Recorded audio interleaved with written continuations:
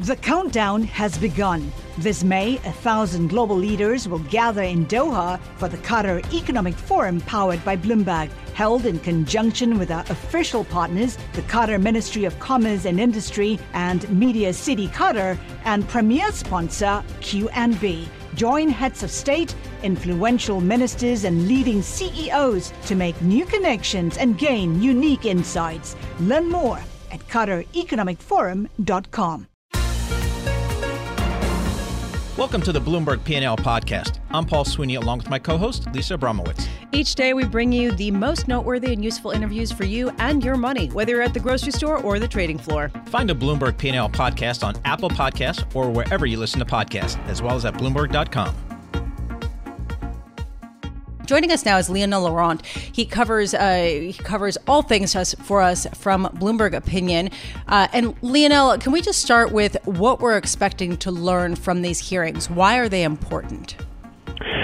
Well, I think the opening comments, the testimony from David Marcus kind of lays out already what the important parts are. I mean, from the regulatory political point of view, they clearly have to answer or push on two questions, which is where does the data go? How is it really kept at arm's length from Facebook? And what does Libra mean for financial stability, given that it's going to be investing in big currencies like the dollar, like the euro? And I think that already the opening testimony from David Marcus is trying to tell everyone, look, don't worry, we're not even going to move, we're not going to budge on this until everyone is happy, and we're going to want to be regulated to an almost extreme level before this even gets off the ground. So there's going to be a lot of kind of soothing language from Facebook on this, and hopefully more transparency. So, Lionel, I'm glad you brought up kind of the statement from Mr. Marcus, because it was extremely conciliatory, I would say, in terms of, as you mentioned, that they will not move until they get full regulatory approval. What is this sense within kind of the technology world, the financial regulatory world, whether Facebook can ever get approval for this type of currency? So I think that what we're seeing now is primarily a political reaction. It is as though Cambridge Analytica was happening again. This is from the lawmaker Congress side of things. I think on the regulation front, I think that there is actually a lot of debate, a lot of kind of open debate about whether there should be a trigger for, say, digital currencies to be issued directly by the central bank. I think that regulators like Mark Carney, for instance, have been more open than others and saying, why don't we just bring them into our tent and keep a really close eye on them as the condition for letting them launch. I have yet to hear anyone say, let's ban this. So I think that a lot of this reaction is primarily about politically keeping a check on Facebook's power, and not because everyone has suddenly agreed that this should never see the light of day. Lionel, I'm trying to figure out what exactly Libra is. I mean, do we have a sense of what exactly it is, or is it more concept than even a firmed up reality or potential reality in the near future? So I think Facebook would like it to be seen as money, electronic money. This is why they're saying Libra is cash. It's why they're saying they will be regulated as a money services business.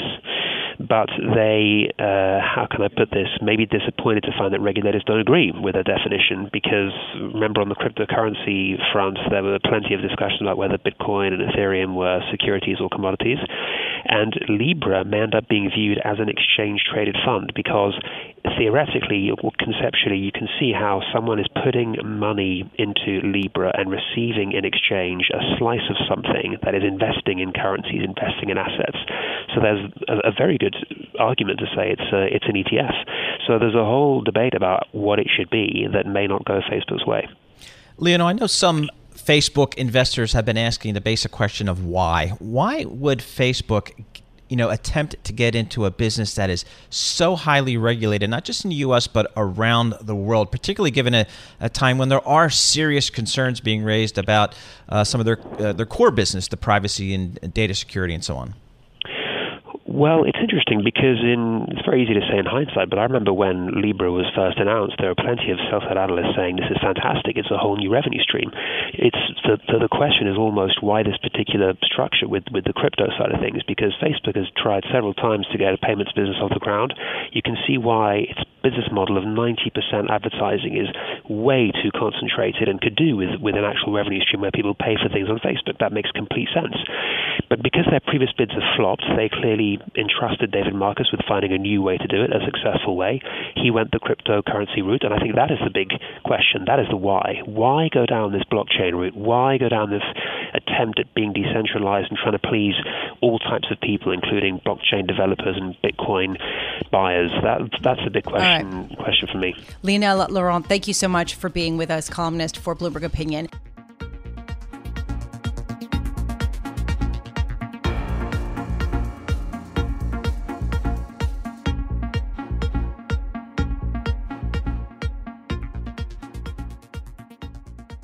Well, the grocery business clearly has historically been a very competitive business, very tough, tight margins, particularly in New York City with all of the bodegas and independent grocers. The question I've always had is, who supplies these small bodegas and independent grocers? Well, we found the answer. Krasdale Foods. Steve Silver is president and COO of Krasdale Foods, based in White Plains and the Bronx, New York. Steve, thanks so much for joining us. Tell us about Krasdale Foods. Who are your customers, and kind of what is the history of your company? Certainly. Thank you, Paul. Thanks for having me here. Quite a story, Krasdale Foods. 110-year-old family-owned business, now in its third generation. Servicing, as you said, bodegas and independently owned supermarkets throughout the metropolitan area. Company for the longest period of time, up until maybe the mid-'70s, strictly serviced any supermarket, any chain. If you had a convenience store, if you had a deli, we had an army of salespeople out in the street that would take orders and just, and then we would follow it up and deliver you goods. I mean, we were essentially a drayer.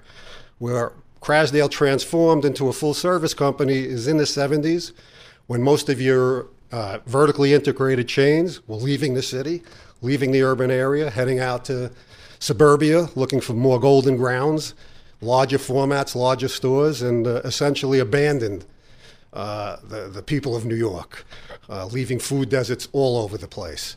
Management at the time, that was prior to me, as much as I've been there 38 years, but that was still prior to me, had the insight and the foresight to see if they can collectively grab up many of those independently owned supermarkets and see if we can't get them to operate under common banners. And that was the birth of our C-Town program. So while we don't own the stores, we service those stores. We give the store owner the opportunity to operate as if he was a vertically integrated chain. We provide all the specialized services that a supermarket would need, from professional help, front-end help, specialty help, perishables, anything that a chain would deliver to their vertically integrated stores, we would deliver to those supermarkets. Yeah. And then obviously we would get them all to run our the common merchandising program. So collaboratively and collectively, they could get the clout, the purchasing clout that we could bring to bear and go to our CPG companies and essentially become a portal for them to ship goods into the city. So when we talk about food deserts, there is a concept, and we see it play out across the country, across the United States, how in poorer areas, typically it's harder to get fresh foods and really anything other than fast food or processed foods, highly processed foods. It tends to also be cheaper. I understand very much the social case of why it's important to get healthier foods to some of those neighborhoods. What is the business case from Krasdale's perspective about why it is beneficial to go into those areas? Well, quite frankly, we've always been in those areas, but opportunity. Obviously, when these chains left the city, it left a vacuum. We figured out the best way to essentially and economically drive those products into those stores so those consumers could eat healthy, good meals at a reasonable price. Again, that was the C-Town group. It took, independently owned supermarkets who were not very skilled and not very professional in terms of their ability to raise capital and go to banks and maybe operate like a store you would typically see in suburbia, to use our expertise. We would provide capital for expansion, remodeling, getting the stores to look essentially the way they do today and be, really shopping places to go look for a consumer where they can get a healthy meal at a reasonable price. So it's basically opportunity. The opportunity was there. We filled the vacuum. We did it well. We did it so well that we got a lot of copycat companies coming in after the fact, and now there are no more food deserts in New York. In fact, there's probably too many supermarkets. It gets more and more difficult, for not only us, but for our store owners to run profitably. It's a very low margin business. And when you're where it used to be, as you said, Lisa, one C-Town on the corner, there might now be 3 or 4 stores on the corner, on top of drugstores, convenience stores, dollar stores, big box stores. Now we have to deal with online ordering. So everybody picking away. Well, how about, so New York City is obviously tremendously diverse in terms of ethnicity, population.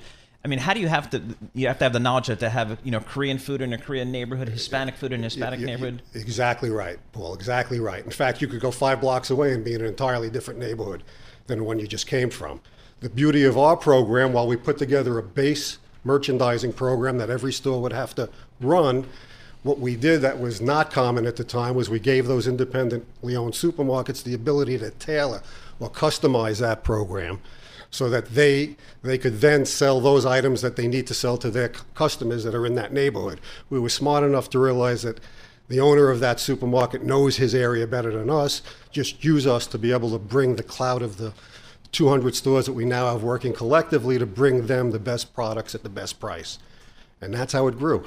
And it was wildly successful. It went from just a handful of stores in the 70s to maybe 200 stores by 1990. Yeah. So successful that, we started other banners. Our Bravo supermarkets, our AIM supermarkets.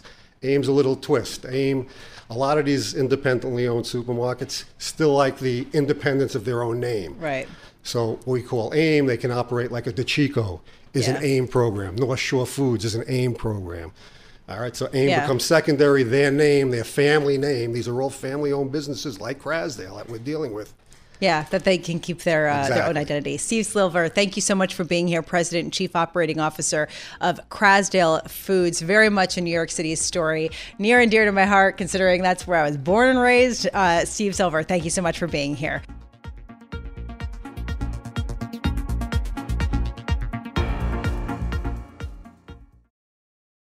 The countdown has begun. This May, 1,000 global leaders will gather in Doha for the Qatar Economic Forum powered by Bloomberg, held in conjunction with our official partners, the Qatar Ministry of Commerce and Industry and Media City Qatar, and premier sponsor Q&B. Join heads of state, influential ministers, and leading CEOs to make new connections and gain unique insights. Learn more at QatarEconomicForum.com.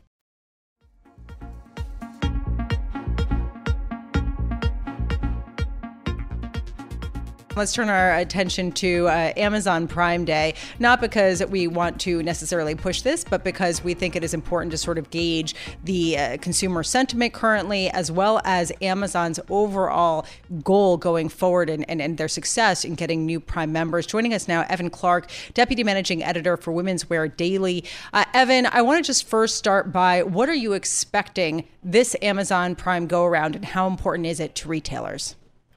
Well, I think it's really important for Prime and for the rest of the industry, but I think there's also kind of a little bit of context in that Amazon's really kind of packaged this in a really savvy way, but it's a sale, and retail has been holding sales forever. It's something that kind of comes between the 4th of July, the Memorial Day sales, and Labor Day. So Evan, thank you for the real speak, by the way. Let's just talk about what it actually is, a sale. Go on. Right. So, but it's, but all that said, we're talking about Amazon. A lot of consumers are out there. There's over 100 million Prime members. 2/3 of them are expected to be shopping on this kind of Prime 2-day event here. So they're doing exactly what merchants always are trying to do, is kind of gin up some interest and some buzz. And a lot of retailers have, not to be kind of outdone, have jumped on this. Amazon or eBay has a crash sale, which is kind of a cheeky reference to Amazon has crashed in the past on this day. I think a total of 250 retailers are expected to be holding some kind of Prime Day event. So there's a lot going on, but in the end, yeah, it's basically a way to cut price and kind of motivate shoppers. So what do the typical Prime Day customers buy? Is anything different than what typically is done? No, I think it looks like we've seen in the past. I mean, two of the big categories are electronics and fashion. I mean, fashion is an area, electronics is something that Amazon's in its own right. There's a lot of Alexa deals. There's a lot of Echo speakers and things like that. And fashion is an area where Amazon's very kind of keen to build. So those are two of the categories to watch. One thing I'm trying to figure out is how retailers that are not affiliated with Amazon feel about all of this. In other words, they're being forced to discount things yet again during the year, and they potentially have to pay, to Amazon. Bloomberg opinion columnist Shura Ovide calculated 26 cents on each dollar to Amazon, and that doesn't include any additional fees to pay for advertising to get better placement in the search results. What's their sense of this type of day? Well, I think, retailers don't need a whole lot of pressure to cut price. It's kind of what they do. But Amazon certainly is a immense competitive force in the online sphere.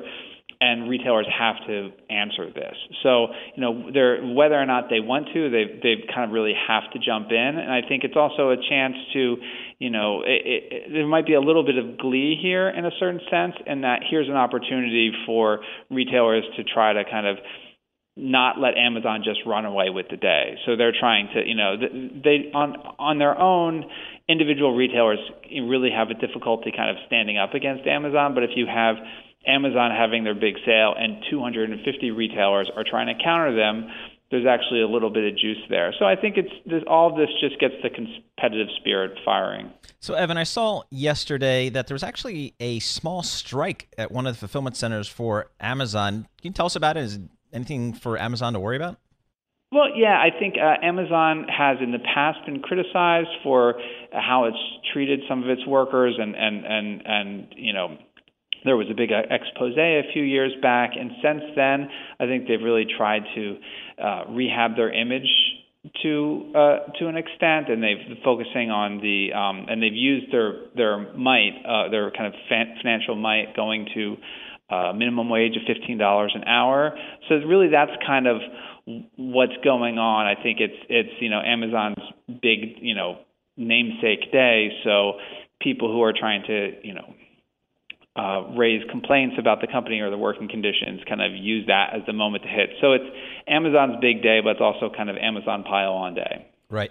A big day for Amazon. Looking at, I'm seeing some numbers, $5 to $6 billion of goods bought and sold, so being bought by consumers on Amazon during Prime Day. It's just extraordinary. So I'm not one of them. Are you, Lisa? I did buy a gift.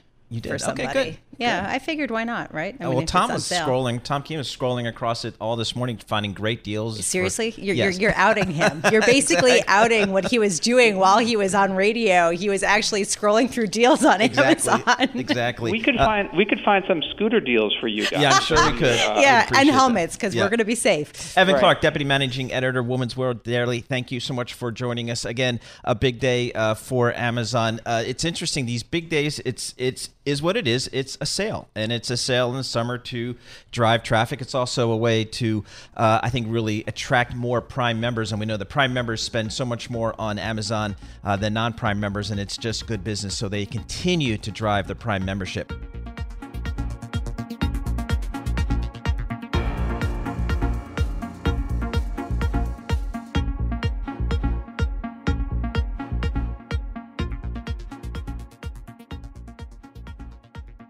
Well, it is bank earnings day today. JP Morgan, Goldman Sachs, Wells Fargo, all reporting earnings. To get the latest, we welcome Yalman Anaran, senior finance writer for Bloomberg News, joining us here in our Bloomberg Interactive Broker studio. Yalman, thanks so much for joining us. I know you're busy crunching all these numbers, getting out your notes on these companies. What's your key takeaways maybe from some of these big investment banks reporting today? I think investors are kind of happy with Goldman's numbers, although, and that's probably because their equities trading was up while everybody else's was down. Fixed income is down across the companies, but that was sort of more expected, fixed income going down. But equities was also down at Citi and JP Morgan, while Goldman held up on that. And trading is so crucial for these guys that's really the bottom line everybody looks at. The universal banks that also do a lot of lending and they take deposits like JP Morgan, Citi, and Wells. There we see net interest income is still rising, which is amazing because interest rates are dropping again. But they're writing more loans. Right. I mean, they are. So the volume is growing. Exactly. You hit it on the head. They're able to expand how much they lend, even though their margin shrinks because rates are dropping. But that's great because, for the rest of the developed world, that's something they can't really, they just don't have the margins and they don't have the growth. So they're hurting. So the story that I gather from JP Morgan, Bank of America, Citigroup, and Wells Fargo is that the consumer is very strong. You're seeing a very robust deliverance there from those units, and that investment banking is lagging behind. That there isn't the type of fee revenue that there has been, at least the fee revenue growth that there has been in the past. I'm just wondering, did Goldman Sachs give any indication of why they are not in that crew? Because they have come out and actually beat on equities trading and they beat on investment banking revenue. They do, but even while beating, you look at investment banking revenue for Goldman, it's down. So investment banking is not doing great. And this has been a few quarters now. It's not just this quarter, really. You look at the last couple of quarters, the consumer is still kicking strong, but the trading investment banking side of the business is really slowed down. It's still generating great revenues, but they're lower when you look at last year's quarters, similar quarters. So that's across the board. Goldman had an incredible, wonderful jump in its own investing and lending division, which is their own investments, like merchant banking. I mean, and the companies, their private equity, where they buy the companies, invest in companies, and then they IPO them. So they had several IPOs, I guess, during the quarter and monetized those increases. So they did great on that, but the other sides of the businesses are not doing well. They talked a lot during the call at Goldman about Marcus and their consumer lending as well, because they're trying to make more money on there, and they are probably able to, but for Goldman, that's still such a small amount that it doesn't really show in their earnings, but their goal is to really bring consumer lending and consumer deposits to be a bigger revenue item for them. Is there a sense that we've had several quarters, maybe even longer, I think longer, where the capital markets side of the business, whether it's the equity trading, the fixed income trading sides of the business, is there an expectation that those businesses are ever going to become meaningful profit drivers in the future, or are they just as a regulatory environment changed so much that it's just not worth the capital to really drive those businesses? For the U.S. banks, they still make good money on that side. Europeans are having second thoughts about that. That's why Deutsche Bank is really going down. And not just Deutsche. Even BNP Paribas, which is now like the strong-looking European bank that's trying to take away some of Deutsche's businesses as Deutsche shrinks, they've slowed down in some areas of capital markets as well. Because for the Europeans whose capital markets are not that strong, and they have to be really in the U.S. to get more volume and more value for their buck, it's not great proposal for them. But for U.S. banks, they still make a lot of money. They'll stay in, and they'll keep grabbing more market share from the European peers. Did we hear anything on the calls or elsewhere about how much business some of the U.S. banks are getting from Deutsche Bank? Vaguely. People were asked about it, and they all said, well, we do expect to, but nobody has really said, this has been a boon, we're getting everything. I'm sure they're all, and today we have a story on the Bloomberg terminal about Deutsche's hedge fund clients already deserting before it could be transferred to BNP Paribas, which is an agreement to have. So they're all probably fleeing, but they all go in different directions. So it's not going to one firm. They're all going to go to different firms, and they probably have relations with those firms anyway. Typically, one fund doesn't work with just one broker firm. They have multiple brokers, so they probably cut one broker and increase or stay with 3 brokers that they already had. So let's spend a minute on Wells Fargo. They've got a little bit of a problem there in that they don't have a CEO. Did they have any new news today about their search? They have a lot of problems, not having a CEO. I mean, their biggest, when you look at the numbers which are announced today and the several quarters that I've looked at their numbers, their problem is that they cannot grow. So when you can't grow, when you have a cap on your growth, it's very hard to really make more money. You cannot make more money when you can't grow unless the margins keep expanding, and you can't expand margins when rates are falling. So initially they did manage to expand their margins a little bit by cutting costs and squeezing more out of the loans they were making. But now rates are falling, the margins are shrinking, and they can't grow the volume because they're capped with their asset and balance sheet size. So it's a problem for them. So their numbers are always restricted, and they don't have leadership, and it's a tough place for them. If I'm a CEO in waiting, it sounds like a great job for me. Go ahead. Be my guest. Yalman Onaran. Actually, please don't. I would miss you too much. Yalman Onaran, senior finance writer for Bloomberg. Thank you so much for being here with us. Thanks for listening to the Bloomberg P&L podcast. You can subscribe and listen to interviews at Apple Podcasts or whatever podcast platform you prefer. I'm Paul Sweeney. I'm on Twitter at PT Sweeney. I'm Lisa Abramowitz. I'm on Twitter at Lisa Abramowitz1. Before the podcast, you can always catch us worldwide on Bloomberg Radio.